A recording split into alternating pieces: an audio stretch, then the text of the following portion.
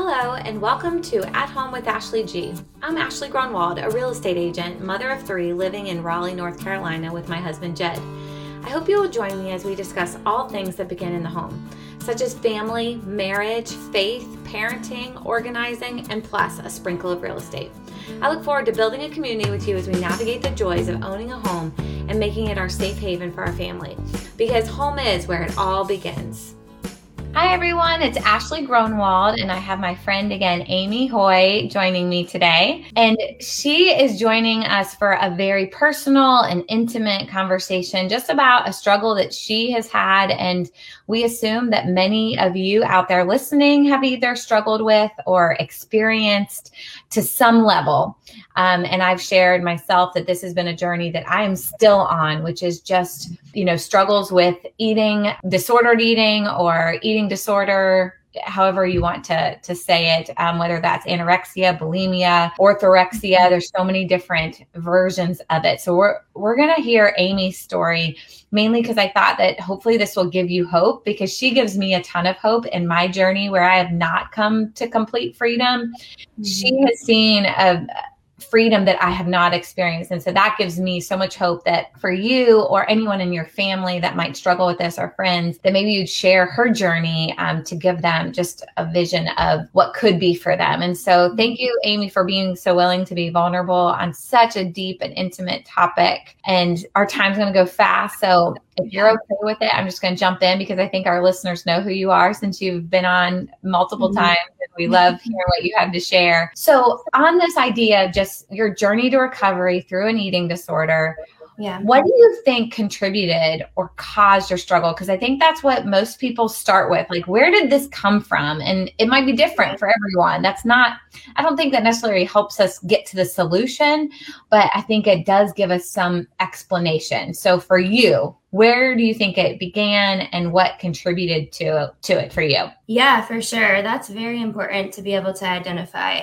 For me personally, it started back when I was a rising junior in high school. So I was 15 or so, and my dad's job was going to relocate us from Pennsylvania to North Carolina. And I remember that summer before my junior year, and I can even look back to a trip that I had taken that previous spring, like that April, where I was with a friend. We were in California, and we were getting ready, and we were in the mirror, and I just remember looking and just being like, I want to change my body. Like, I don't like what I see. Like, there's too much there, basically. And so when the summer came and I realized that we were moving, very subconsciously, not, verbalizing this at all, but I just became absolutely terrified to lose, everything that at that point I had put my identity in. And again, without my knowledge, I just started becoming completely obsessed with food and controlling my body image. So taking a situation where I was very out of control and trying to find control. Looking back now, I know that's what I was doing. So that year, that junior year of high school, I was just, again, obsessed with counting calories, learning everything that I could about that subject, and memorized, what foods were what. And I would go to bed every night, and I remember laying there, and even the feeling of going back, counting everything again that I had eaten, and resting with this sense of like satisfaction, like, yes, like I got under this daily limit that I had set for myself. And that was just so important to me. It was truly my survival mechanism at the time when I was feeling so broken and definitely in denial that we were leaving. And I was really restrictive. I mean, I was also playing water polo and swimming and was very active, just a very active person, involved in a lot in high school. And I look back and I was so blind to what was happening inside of me. I had no idea that I was struggling and that things were becoming so dangerous for me. Mm-hmm. And then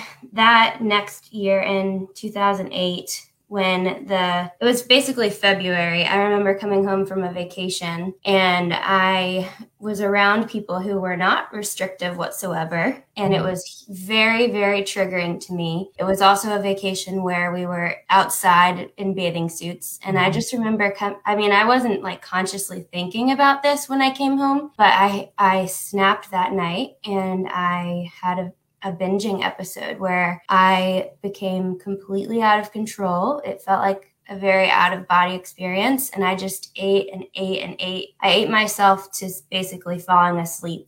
And at that point, I had not struggled in any way with overeating. I had really been very restrictive, what we would call anorexic. And I also started doing a lot more exercise, but it wasn't to compensate or to purge, as we would say. And so that February, I just began this cycle of binging and purging where I would basically just have those episodes of binging on the weekends. And throughout the week, I would just completely punish myself and over restrict and over exercise and just try to make up for what I did. And I think it's important to note, like, I just truly had no idea these things were happening. It was just like I was running on this hamster wheel and very much not processing my thoughts and feelings. Fast forward to moving finally to North Carolina for my senior year of high school. When we moved, basically this cycle became a daily one. So it literally was, I would wake up, I would do all of my homework for the day or college applications. I would not eat anything until like midday or lunch, and I would eat the same thing every day. Then I would come home from school, usually binge. I would either fall asleep or get up and go to like an appointment or a work shift. And then after that, I would go to the gym and I would work out the at least minimum amount of time I had set for myself. And then I would come home and I would usually overeat again and just repeat. And this was literally every day. It felt like such a prison.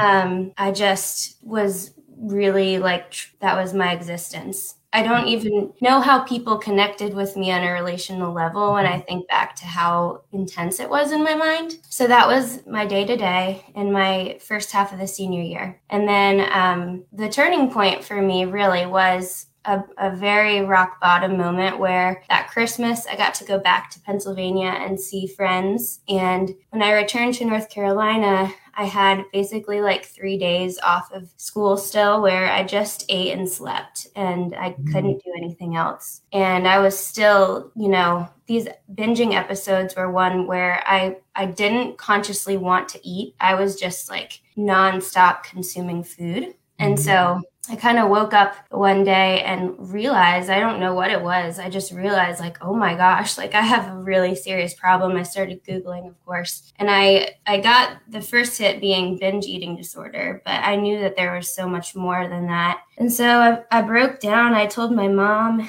and she got me connected to a therapist who was basically available to us as a family from our relocation. And so honestly, that just acknowledging the issue was huge starting there. I mean, you can't really recover if you don't know the problem. Like you're saying, like identifying where that moment for me of all of this began, that really initiated the process to being able to heal. But I really tried to do things on my own that next year. I tried so hard to rid myself of the fear of food. I mean, it was like I gave it all my energy and then I would just end up binging again. And I would push and push and push and exercise. I would exercise as much as I could as my kind of purging mechanism. And it would never leave me feeling in control. Flash forward, I went to college and my first semester, I basically did, from like a personal standpoint, I basically tried to like create a new life for myself and like a new identity where I, similar just patterns to the way I was in high school. And I was still struggling. I would struggle less because I was around people so often, but I would come home and I would just literally like eat and sleep and try to purge with exercise, and it was just miserable. And I share all of that because at this point in my life, I was trying hard to have a relationship with God, but I didn't really understand how to approach God. And I was in such a mess internally that I just didn't have a basis for how to relate to God or really myself. And so really the biggest turning point was spring of 2009, my freshman spring semester. I decided I wanted to pursue a relationship with God and got connected to a church and a Bible study and just started doing those things. And the word of God became alive to me. And I finally felt like I understood what being a Christian was. Mm-hmm. I mean, I was raised in the church and knew scripture, could tell you, a significant portion of my life that far had been in a church. But I did not know the beauty of the fact that Christ had paid for my sin and I was free and I was literally given his righteousness for my unrighteousness. And it just became the experience was like waking up every day and realizing how big God was. And so I started pursuing him a lot more. And I had a moment in March of that year where I came home for spring break and I struggled so much. I've been sharing, my pattern was really binging, sleeping, waking up, trying to purge it with exercise. Mm-hmm. And I had a rock bottom moment, but I went to the word of God and I opened to Galatians 5 and I just kind of randomly did that. And I read the verse 1 of chapter 5 that says, "It is for freedom that Christ has set you free. Stand firm then and do not submit again to a yoke of slavery." And, I get emotional even right now because that's what I was. I was literally enslaved to wanting a perfect body and to trying to control my life through food. And God just spoke over me that I was free from that I was free from the shame of struggling and that I was his and that I did not have to walk in that. And so that was 2009. And honestly, I wish I could say that my struggle looked better, but it honestly became so much harder as I walked with God. There are many years between then and now where I would say I'm very recovered or free, but those years were extremely formative in my relationship with Christ and just were full of healing in terms of going to God and learning about my struggle and where it really came from and the roots of it and trying to uproot it all. So, I could share so many more details than I have, but those were the years prior to really working on it. And a couple things that you shared came to mind, like laying in bed at the end of the day and counting calories and the victory you felt if you stayed underneath the limit that you'd set. But then the other part that I was going to add is the shame that I feel or felt when I didn't meet that. And just the panic, the anxiety, what will I do tomorrow?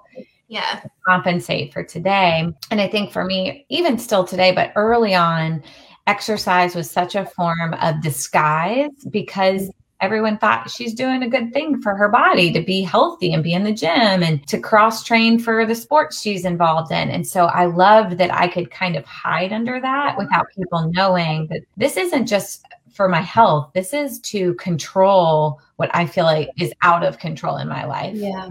And so just knowing that there is a real possibility that exercise can be a good thing, but also can become an idol or a means of control. I used to say it was like I had a country club looking disorder because I didn't see it.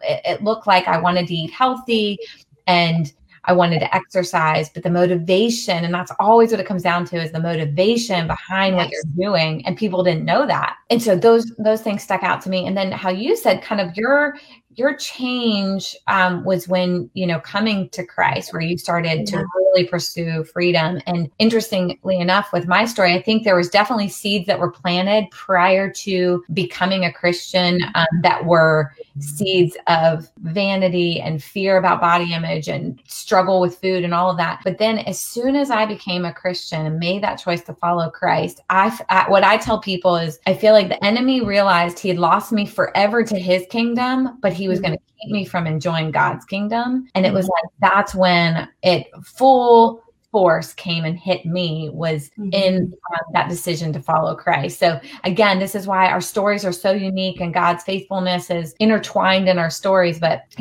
for you, coming to faith kind of helped you fight that battle. But you said it did become intense. And I would say similarly, I became a Christian and that battle became very vividly alive. I think because I realized that I was serving a God that wasn't God, and it was my body. And that really was a hard thing to battle when the culture before becoming a Christian said, this is normal. And what you're doing is good, to be visually beautiful and fight for that at all costs. And now Christ is saying that's not the priority, and to lay that down is so hard. So in this journey for you, what has healing looked like? How would you say that piece? Yeah. Oh my goodness. I mean, I wish we had a lot more time. Because like I said, I mean, from that point, really healing started when I acknowledged there was a problem. And that was over 10 years ago. And I have a weird, just like it's a 10-year, like from start to finish, the way that my story has played out. So healing has looked so many different ways. I do think it's important to note, both from what you were just saying, Ashley, and just more of a zoomed out perspective on all of this, I'm talking about it as a believer in Christ. And, if you do not share that faith, most schools of thought are that this problem is a sickness. It is an illness. And what I believe personally is that it is both suffering. It is both an illness that came upon me, and it is so very much intertwined with my sin. And so, in my healing journey, I have focused on both sides, but a lot of my pursuit has really been in what I can control, which has been the sin aspect. And the healing, like we think of physical healing, right? Our bodily healing, I was really trusting God for, while I knew I needed spiritual healing, and I was trying to be an active participant in that. So I just want to preface, like, what I'm about to share was mainly focused on my spiritual healing and fighting sin, because, like you were talking about, I mean, Satan can only do so much. What leads us to a path of destruction eternally or being forever with our Creator is our sin in our flesh. It's not Satan. He doesn't have that power. And so, yes, he certainly, as our enemy, does not want us to live for the Lord or reap, the benefits of that. But we have to fight our sin. And so I really dove deep into what is going on in my heart that is making me live in bondage to this. And so the first place that I started really was counseling. I was basically in counseling like every year I mentioned, from the beginning of acknowledging that I had a problem. And I did different types of counseling, but most of it was biblical counseling, where I really worked through a lot of like family of origin issues, a lot of body image issues, a lot of, very Christian word, but working through my idols, what I was serving instead of God himself. And that was, to this day, I'm in counseling, and I could not have made the progress I made without that. One big thing that I would like to note real quick is, we brought up shame. And I think shame, when you struggle in this way, is so huge. And for me, coupled with shame was self-hatred. I just lived in this reality of like, I want this perfect body so bad. I want control so bad. And then I go and I sabotage it. Like, I just loathe that I did that to myself. And I had a lot of unforgiveness towards myself. Just it's obviously so, meddled and convoluted. But in counseling, definitely I was able to work through some of that and just understand that shame is not from the Lord, and that it, there's a lot deeper going on when we feel shame, and kind of exploring those sources for me. Honestly, God's word has been the biggest tool for freedom. There is no power to change apart from God, in my opinion, and my personal belief. And there's no power that is lasting and real without that faith. And specifically, I lived in Romans 6, 7, and 8 for years. like literally years. I would go to those passages every single day. I listened to the same sermons like actually every day. And that was what I needed. My mind literally needed to be filled with those things and replace what, it had in there instead. There are so many scriptures I could talk about, but those 3 chapters were pivotal for me in trying to understand what they meant and then trying to apply them. One thought I had too, Amy, is just, and this wouldn't, I don't know any studies on this, but it just came to my thought, you as a 1 on the Enneagram, perfectionism, yeah, and me as a 3, which a performer, achiever, vanity is like Achilles heel.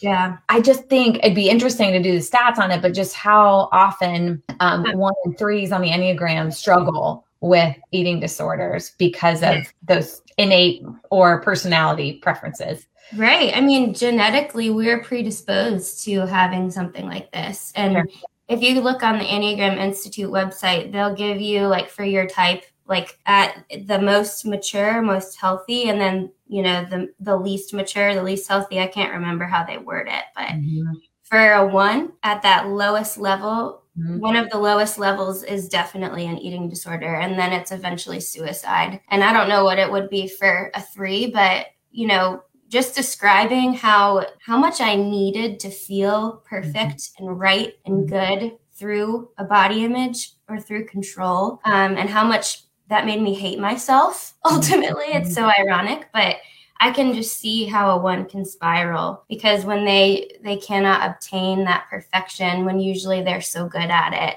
they want to break. And one thing my counselor keeps saying to me is like, my means of control is for me to find safety and security. Like that's what I'm looking for.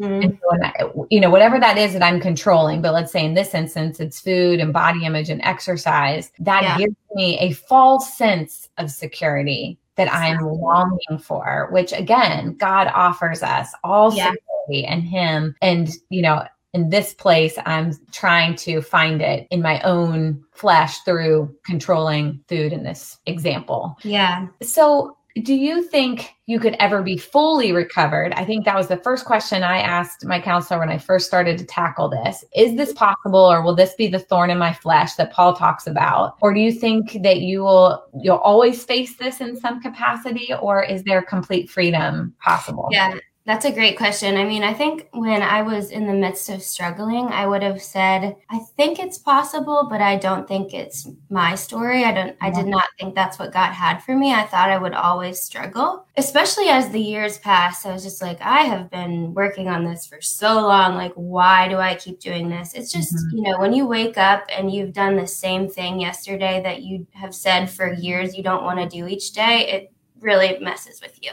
But what I would say now is, yes, absolutely. I think you can be fully recovered from this. And I praise God that I do walk in almost complete freedom right now. I mean, I think if there is nothing that anyone remembers from hearing this, the most important thing I want to say is, though I put so much work into this was all God. This was His timing for my life. He is the one who is in control of my healing, my freedom. And I don't know why He chose to give me that freedom in the timing He did. I don't know why it was sooner. I don't know why it was later. I don't know why it's played out the way it has for you, Ashley, and not differently. But I know that it's been up to Him, and that for me, there just needed to be this surrender to whatever His will would have been for this. I really got to a point where I said, come what may, this might be the rest of my life. This might be I might be rid of this tomorrow. And I was okay with either outcome. And that's when I